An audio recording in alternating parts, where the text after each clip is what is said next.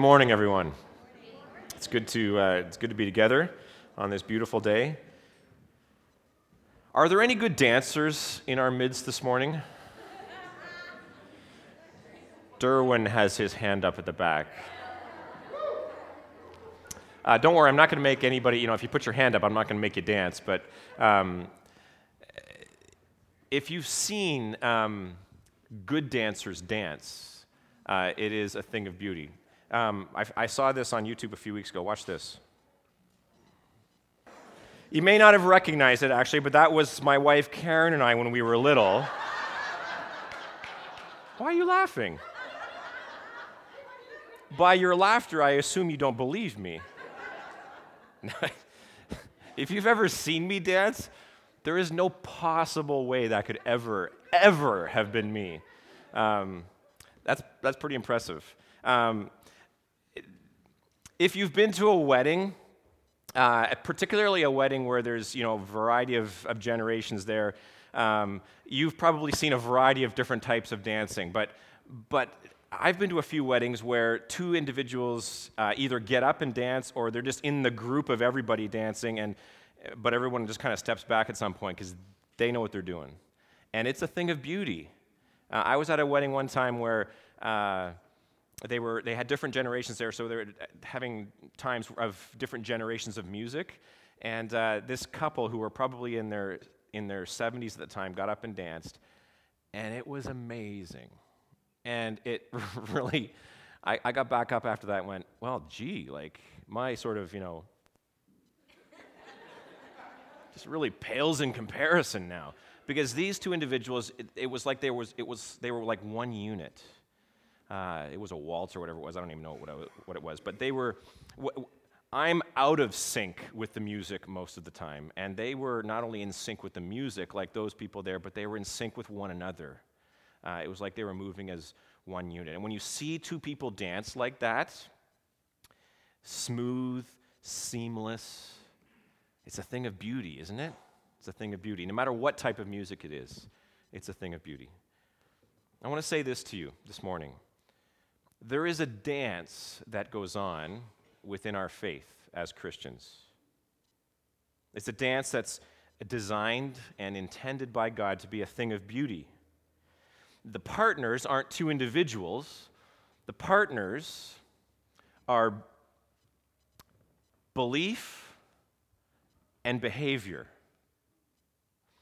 What we believe and how we behave. Those are the two partners that are designed, I believe, to do a daily dance in our Christian faith and in our Christian lives. It's the way it's supposed to be. It's supposed to be seamless and smooth and a thing of beauty. But let's be realistic, just like my dancing and perhaps some of your dancing, that dance between what I believe and how I behave often is out of sync. I'm stepping on my own toes, as it were.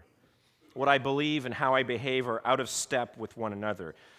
Eugene Peterson puts it this way: often what we know about God and what we do for God have a way of getting broken apart in our lives. That's part of the human experience. Or, put another way, what we know to be true, that's our belief, we sometimes don't experience as real in our daily lives. That's behavior. The connection between these two dance partners, belief and behavior, are really clear in Scripture, in the Bible. And equally so, that out of sync, that disconnect between our belief and our behavior, that's really clear in Scripture as well. It's really clear specifically in the book of Ephesians, as an example. Ephesians is one of the books in the New Testament. It was originally a letter penned by the Apostle Paul to the church in Ephesus, which is modern-day Turkey. And he penned it around AD 60. He actually wrote it as a letter to the people, the new Christians in Ephesus, while he was in jail in Rome. Keep that in the back of your mind for later on in the sermon. These were new Christians in Ephesus, and he was writing a letter to speak to them both about belief and behavior. And although he doesn't talk about the dance, as I read the entire book of Ephesians, I get this this sense that he's trying to teach them how to dance. He's trying to reinforce for these new believers certain aspects of what they believe and how that should affect their behavior. Paul paints a grand picture in Ephesians of what we believe as Christians, and then he uses what we believe as a frame for how we are to behave. What we believe about God should frame our behavior before God. It should be smooth and seamless. It should be a thing of beauty, just like the dancing we've talked about.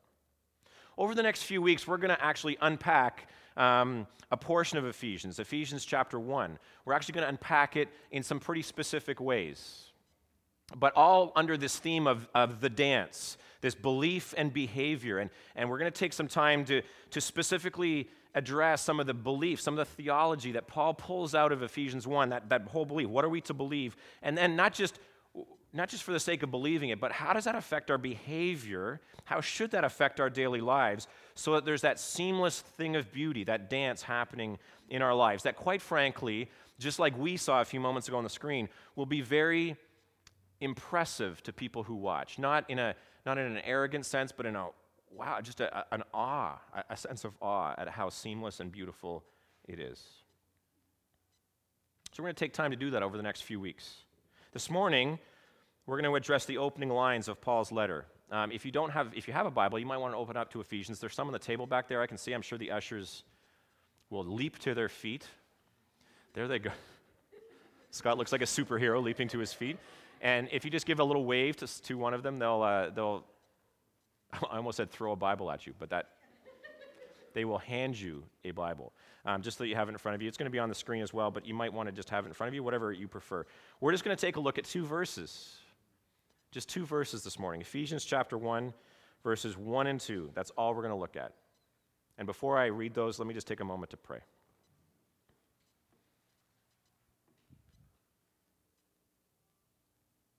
God, may your word, the scriptures, the Bible, be our rule. May your Holy Spirit be our teacher, and may your greater glory be our supreme concern. We pray in Jesus' name. Amen. Listen to these words. Paul, an apostle of Christ Jesus by the will of God, to the saints in Ephesus, the faithful in Christ Jesus, grace and peace to you from God our Father and the Lord Jesus Christ. That's all we're going to read this morning. Those are the opening lines of Paul's letter, penned from jail in Rome to the people in Ephesus. The opening lines. Opening lines are important. Here's a little quiz for you. Where do these opening lines come from? The first one's really easy. If you can't get the first one, you've been living under some sort of rock. I don't take that personally if you really don't know this, but a long time ago, in a galaxy far, far away, anyone so close, but wrong. Anybody else? Thank you. I was just for a second there. I was getting a little nervous. Okay, gets a little harder. It was the best of times. It was the worst of times. Tale of Two Cities, correct, by Charles Dickens. Wow, excellent. How about this? How about this opening line? Whereas this country is founded upon the principles that recognize the supremacy of God and the rule of law. What's that from? American Constitution? Wrong. The Canadian Constitution.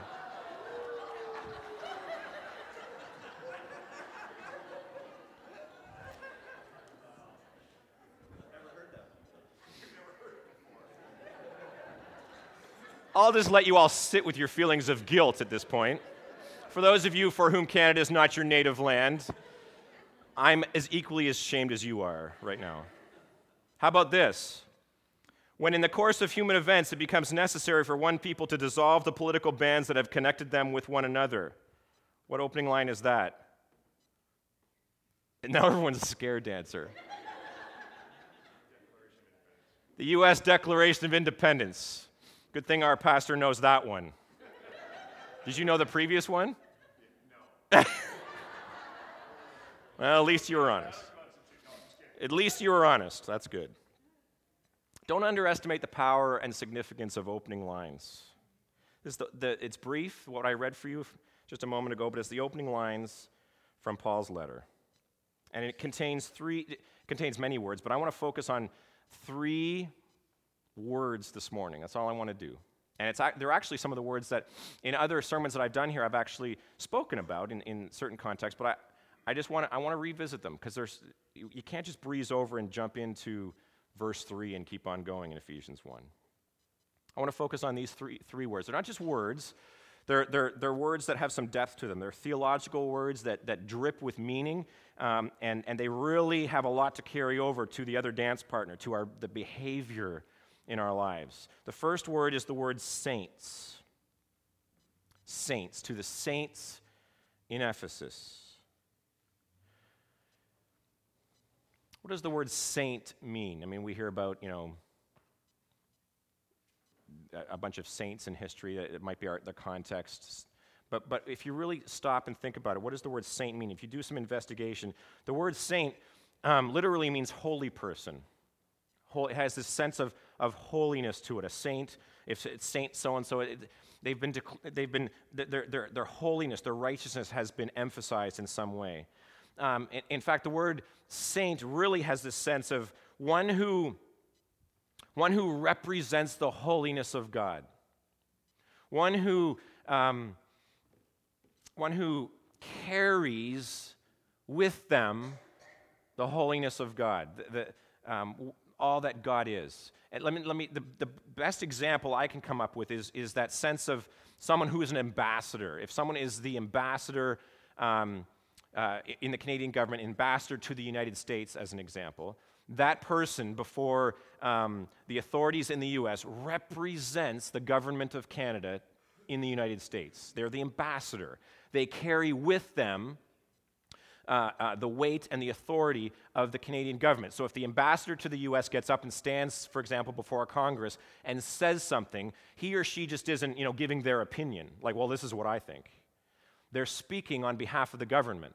They're speaking on behalf of you and me.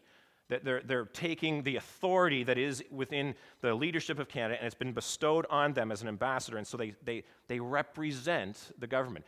That's the sense of the word saint, is that a saint carries with them, represents the holiness of God. Does that make sense? That's a powerful thing. Who's Paul addressing in this letter? When he says the saints, who's he speaking to here? He's speaking to the new Christians in this backwater place called Ephesus. That's really actually not all that impressive. These are new, and if you read about Ephesus, these likely were some rough and tumble people. But the good news of Jesus was proclaimed to them, and they became Christians, followers of Jesus, from all sorts of weird and wonderful pagan religions, and they said, no, we're going to follow Jesus. This good news makes sense. And so here they are. If you're talking about this dance between belief and behavior, it's not that they had it all together like those, salsa kids up there. It was pretty rough. But here's Paul, and in the opening lines, he says to them, hey, saints, how are you? Later in Ephesians, we see Paul clarifying what it means to be a follower of Jesus. When these people said, okay, we're going to be followers of Jesus, he clarifies that. And in chapter 1, a little later on in chapter 1, we'll get to that in a few weeks, but chapter 1, verse 15, he defines a follower of Jesus as one whose faith is in the Lord Jesus, who places their faith, their trust, leans their full weight on the Lord Jesus. And in chapter 3, verse 17, a little further on in the letter, he defines a follower of Jesus as one in whom Christ dwells through that faith. So there's this sense of Christ, the living Christ, indwelling us by his Spirit, and that is a defining characteristic of one who is a follower of Jesus. They've placed their faith in Jesus, and in some mystical way, some powerful way through the Holy Spirit, we're indwelled. That's what it means to be a follower of Jesus, a Christian. And for those people, Paul says, hey, saints, How are you? He is recognizing, I'm sure here, from his prison cell in Rome, that these new believers, as I say, they don't have it all together, and they haven't always been saints. And in fact, later on in chapter 2, verse 3, he uses another name to describe them.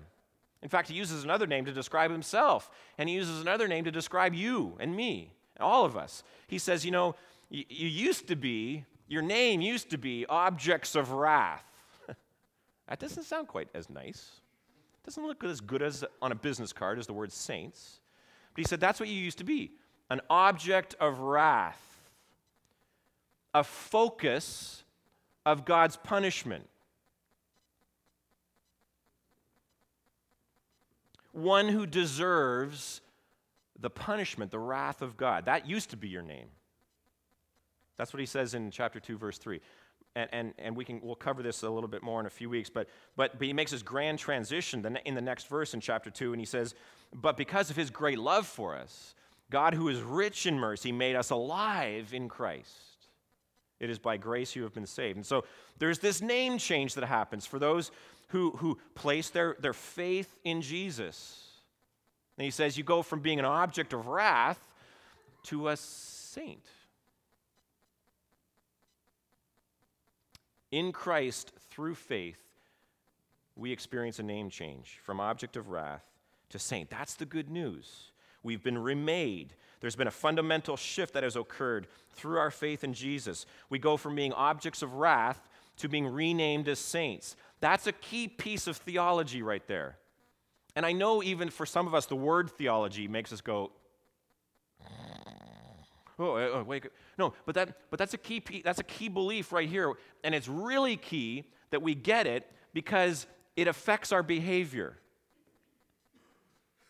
Did you get that? Like we're back to that dance again. It's really important that we get a handle on this name change for those who have trusted Jesus, who have placed their faith in Jesus, go from object of wrath to saint, because that belief informs and shapes our behavior in a seamless, beautiful way.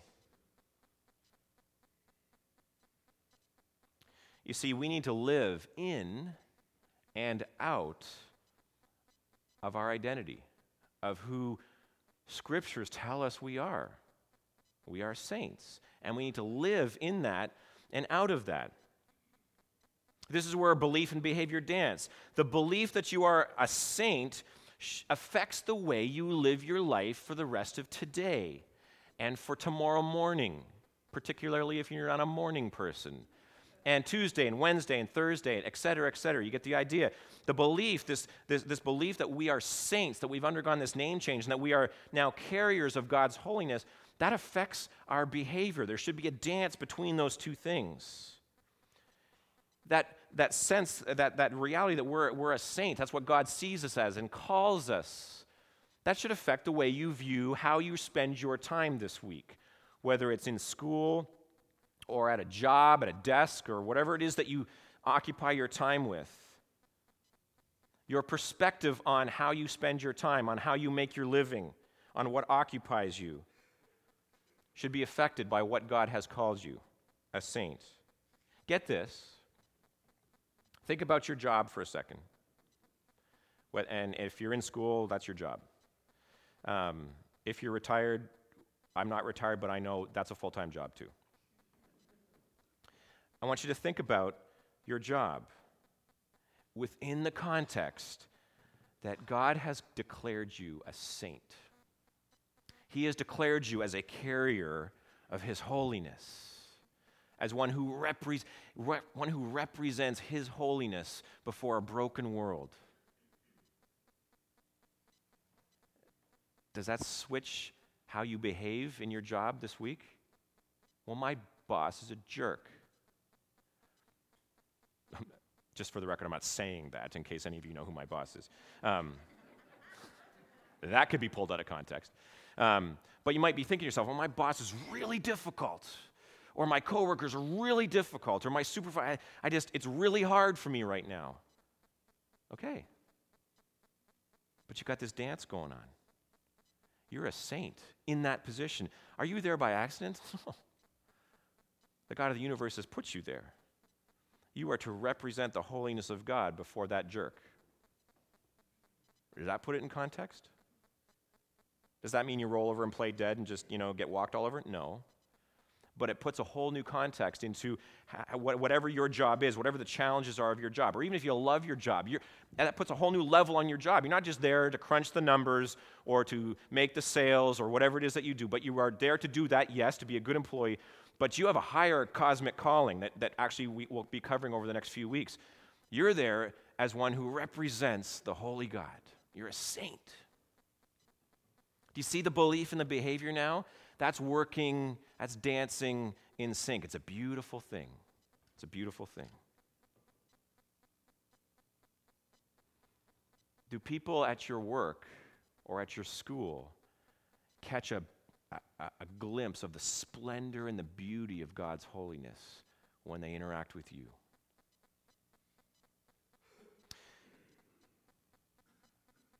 How about this? Many of us are in Christ, as Paul puts it. Our faith in Jesus has been declared. The name change has occurred. We're no longer objects of wrath. We're saints. But if we're honest with ourselves, we live in shame most of the time. It might not be visible to other people. In fact, they might see us as very confident individuals. But if they could see inside of us, if our thoughts could be flashed up on the screen for people to see, they would see that we live in shame. We don't see ourselves as a saint. We see ourselves shamefully. There's a group called 10th Avenue North that a few years ago had a song called You Are More, and the words of that song have really gripped me. And the main point of the song is this. It says this: don't you know who you are? You are more than the choices that you've made. You are more than the sum of your past mistakes. You are more than the problems that you create. You've been remade. You used to be an object of wrath, but you're a saint now. That doesn't mean your life is perfect. That doesn't mean you are perfect. But you are more than those mistakes, than those choices, than those problems. You're a saint. In Christ, we've been remade and we've been renamed and we are saints. And we need to let that reality, that belief soak deeply so that it begins to more fully affect how we live our lives. When it comes to being a saint, if our behavior can get in step with our belief, it's a beautiful thing. It's a beautiful thing. Here's the second word: grace. To the saints in Ephesus, grace to you from God our Father and the Lord Jesus Christ. What is grace? I've mentioned this in other sermons, but it's just kind of where God has me right now. What is grace? Is that something you rhyme off before attacking your dinner plate? Is that all that grace is? The dictionary goes much deeper. It talks about grace being unmerited favor, being given something you quite simply don't deserve. That's what grace is. Grace is not a wage. It's a gift. Grace is not something that you're given because you have earned it. It's something that you are given as a gift. If someone is gracious to you, they are treating you in a way that you haven't earned. That's grace. And in the opening lines, the salutation of this book in Ephesians, this letter in Ephesians, to the church, to these followers of Jesus, to these ragtag bunch, Paul says, grace to you. Grace to you from God our Father and the Lord Jesus Christ. That's the good news of Christianity in a nutshell. Grace to you and to you and to you and to you and to you from the Lord Jesus Christ. Unmerited favor, what you don't deserve, what you haven't earned, all of that from God to you. Sometimes we sit there and say, well, that's just mind-blowing. Exactly. That's the good news. Again, in chapter 2, Paul begins to unpack later in the letter. He identifies specifically what this grace looks like. And I've mentioned it already. You and I, objects of wrath, dead in our sins, but God, who's rich in mercy, great in love, makes us alive in Christ through faith. Our merit, 0. God's favor, full. That's grace. That's the good news. And that's what we mark, that's what we celebrate each time we gather together here as Christians to worship, to pray, to celebrate communion. That's what we gather to celebrate. The grace of God. Our merit, 0. His favor, full. That's critical theology. That word grace is loaded.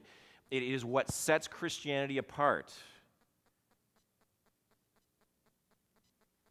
And all of us need grace spoken over us this morning. If you are in Christ, if you understand that yes, as Paul defines it, I have placed my faith in Jesus and what he has done.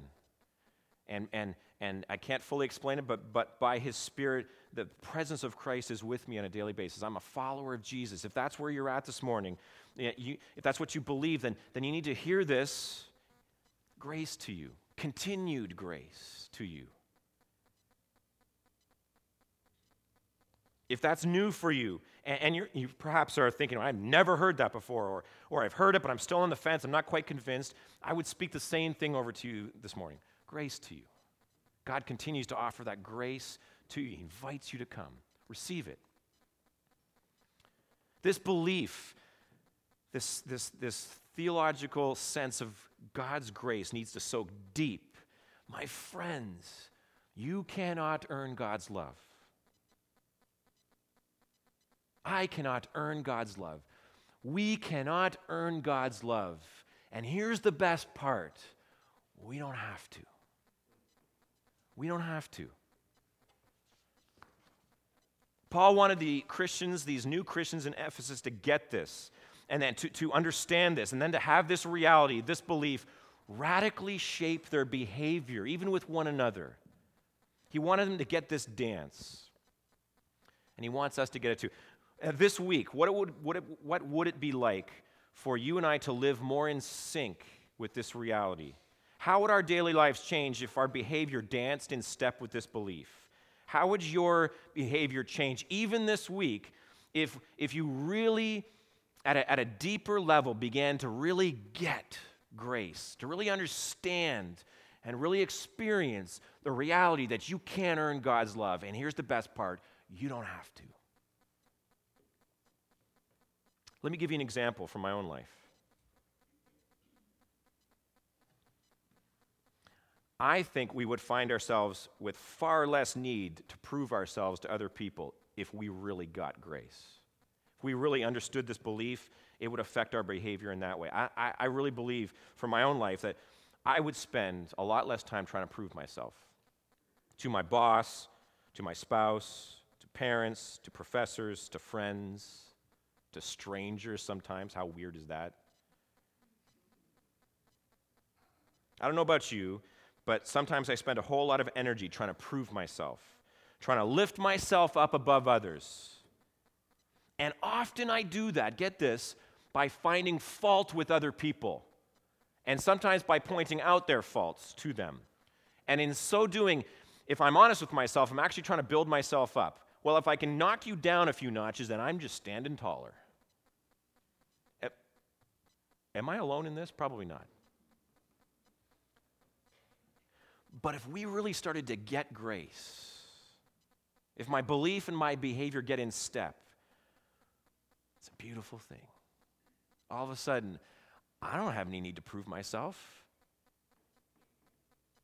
because I know who I am in Christ. And so instead of tearing you down, let me build you up. Let me lift you up. Do you see the difference? So all of a sudden, this critical piece of belief begins to dance beautifully with our behavior. Here's the third word. We had saints, grace, and peace. Peace to you, Paul says. What is peace? What is peace? Great question if you're watching the news lately. What is peace? Well, dictionary says it's a state of tranquility or quiet, harmony in relations, freedom from fears. But, well, we need some of that for sure. Some of you need peace spoken over you this morning. Let me remind you quickly of where peace begins, according to Scripture. Paul talks about it in chapter 2 of this same letter. Verse 13, he says, "But now in Christ Jesus, you who were once far away," these objects of wrath, "you who were once far away, you've been brought near through the blood of Jesus. For Jesus himself is our peace, who has made the two one and has destroyed the barrier, the dividing wall of hostility." And he unpacks that a little bit more. But he points right back and he says, the source of this peace for these objects of wrath, it's Jesus. Lesson number one when it comes to peace is this: it can only truly and completely and ultimately come to us through Jesus. We can search for peace in a myriad of other places, which we do, which our world does. But only in Jesus is true and lasting and full peace. This might be new for some of you. It might sound weird, frankly. Peace through Jesus. Perhaps you need to check it out more and talk it through more. But this is what Scripture teaches. This might not be new for some of you. Some of you are there in Christ, brought near to God through faith, and yet you find yourself in desperate need of peace this morning. Life has kicked you in the stomach, perhaps. But here's the thing: the peace that Scripture talks about has absolutely nothing to do with current circumstances. That's the thing we need to get ourselves around. The scriptural, when Scripture talks about peace, it has nothing to do with our current situations. Please remember, Paul's writing this stuff in a jail cell in Rome, and it was no Holiday Inn, let me assure you. He's unjustly accused and convicted. He's in jail. He's shackled, likely to some other smelly prisoner. And he's writing about the peace of God. Do you get the picture there? The true scriptural perspective on peace has nothing to do with surroundings. That doesn't mean that God's not interested in what's going on in our lives. He's intimately interested. But he offers us a shalom, a peace that is not dependent upon what we are going through, what we are enduring, what life has thrown at us. This full peace that is ours in Christ needs to be called down and called out in our lives. Some of us need to hear the words of Jesus in a fresh way this morning. We need to hear the words of Jesus when he stood on that stormy Sea of Galilee to the disciples and saw the disciples struggling. He looked at the wind and he said, "Peace, be still." And it went quiet. Some of us need to hear the psalmist. We need to hear those words echoed again, and what the psalmist says, "Be still and just know that I'm God." Some of us need to get beyond memorizing those things and actually begin to experience them. We need to get this belief, this sense of God's peace, and God, we need it to filter down into our daily life experience. We need to see that dance become seamless. For some of us, we're in stormy conditions where it is hard for our belief in God's peace to dance, to be in sync with our behavior because of the storm around us, the life situation. And yet, in that circumstance, we need to learn how to dance. In a moment, we're going to close the service with a song that we all know. We've been learning over the last number of months. But I think the words of the song are actually the process of learning this dance. And I will call upon your name, and I'll keep my eyes above the waves.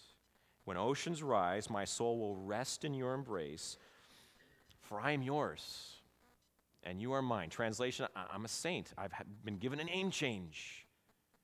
Grace has come. Your grace abounds in deepest waters. Your sovereign hand will be my guide. Where feet may fail and fear surrounds me, you've never failed and you won't start now. So I will call upon your name and keep my eyes above the waves. When oceans rise, my soul will rest in your embrace, for I am yours and you are mine. Those are dancing lessons right there. What I know to be true, I want to experience as real this week, in that struggle, in that storm. Some of you need peace spoken over you this morning. We'll call the worship team forward. We're going to close with that song. And as they come forward, let me pray for you. God, 3 words that I simply want to speak out to these followers of Jesus this morning. Saints, grace, and peace. Thank you for the power of these words and these opening lines in the book of Ephesians. May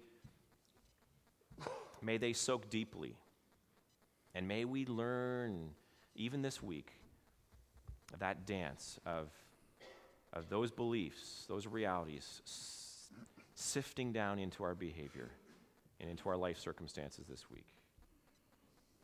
Through Jesus we pray.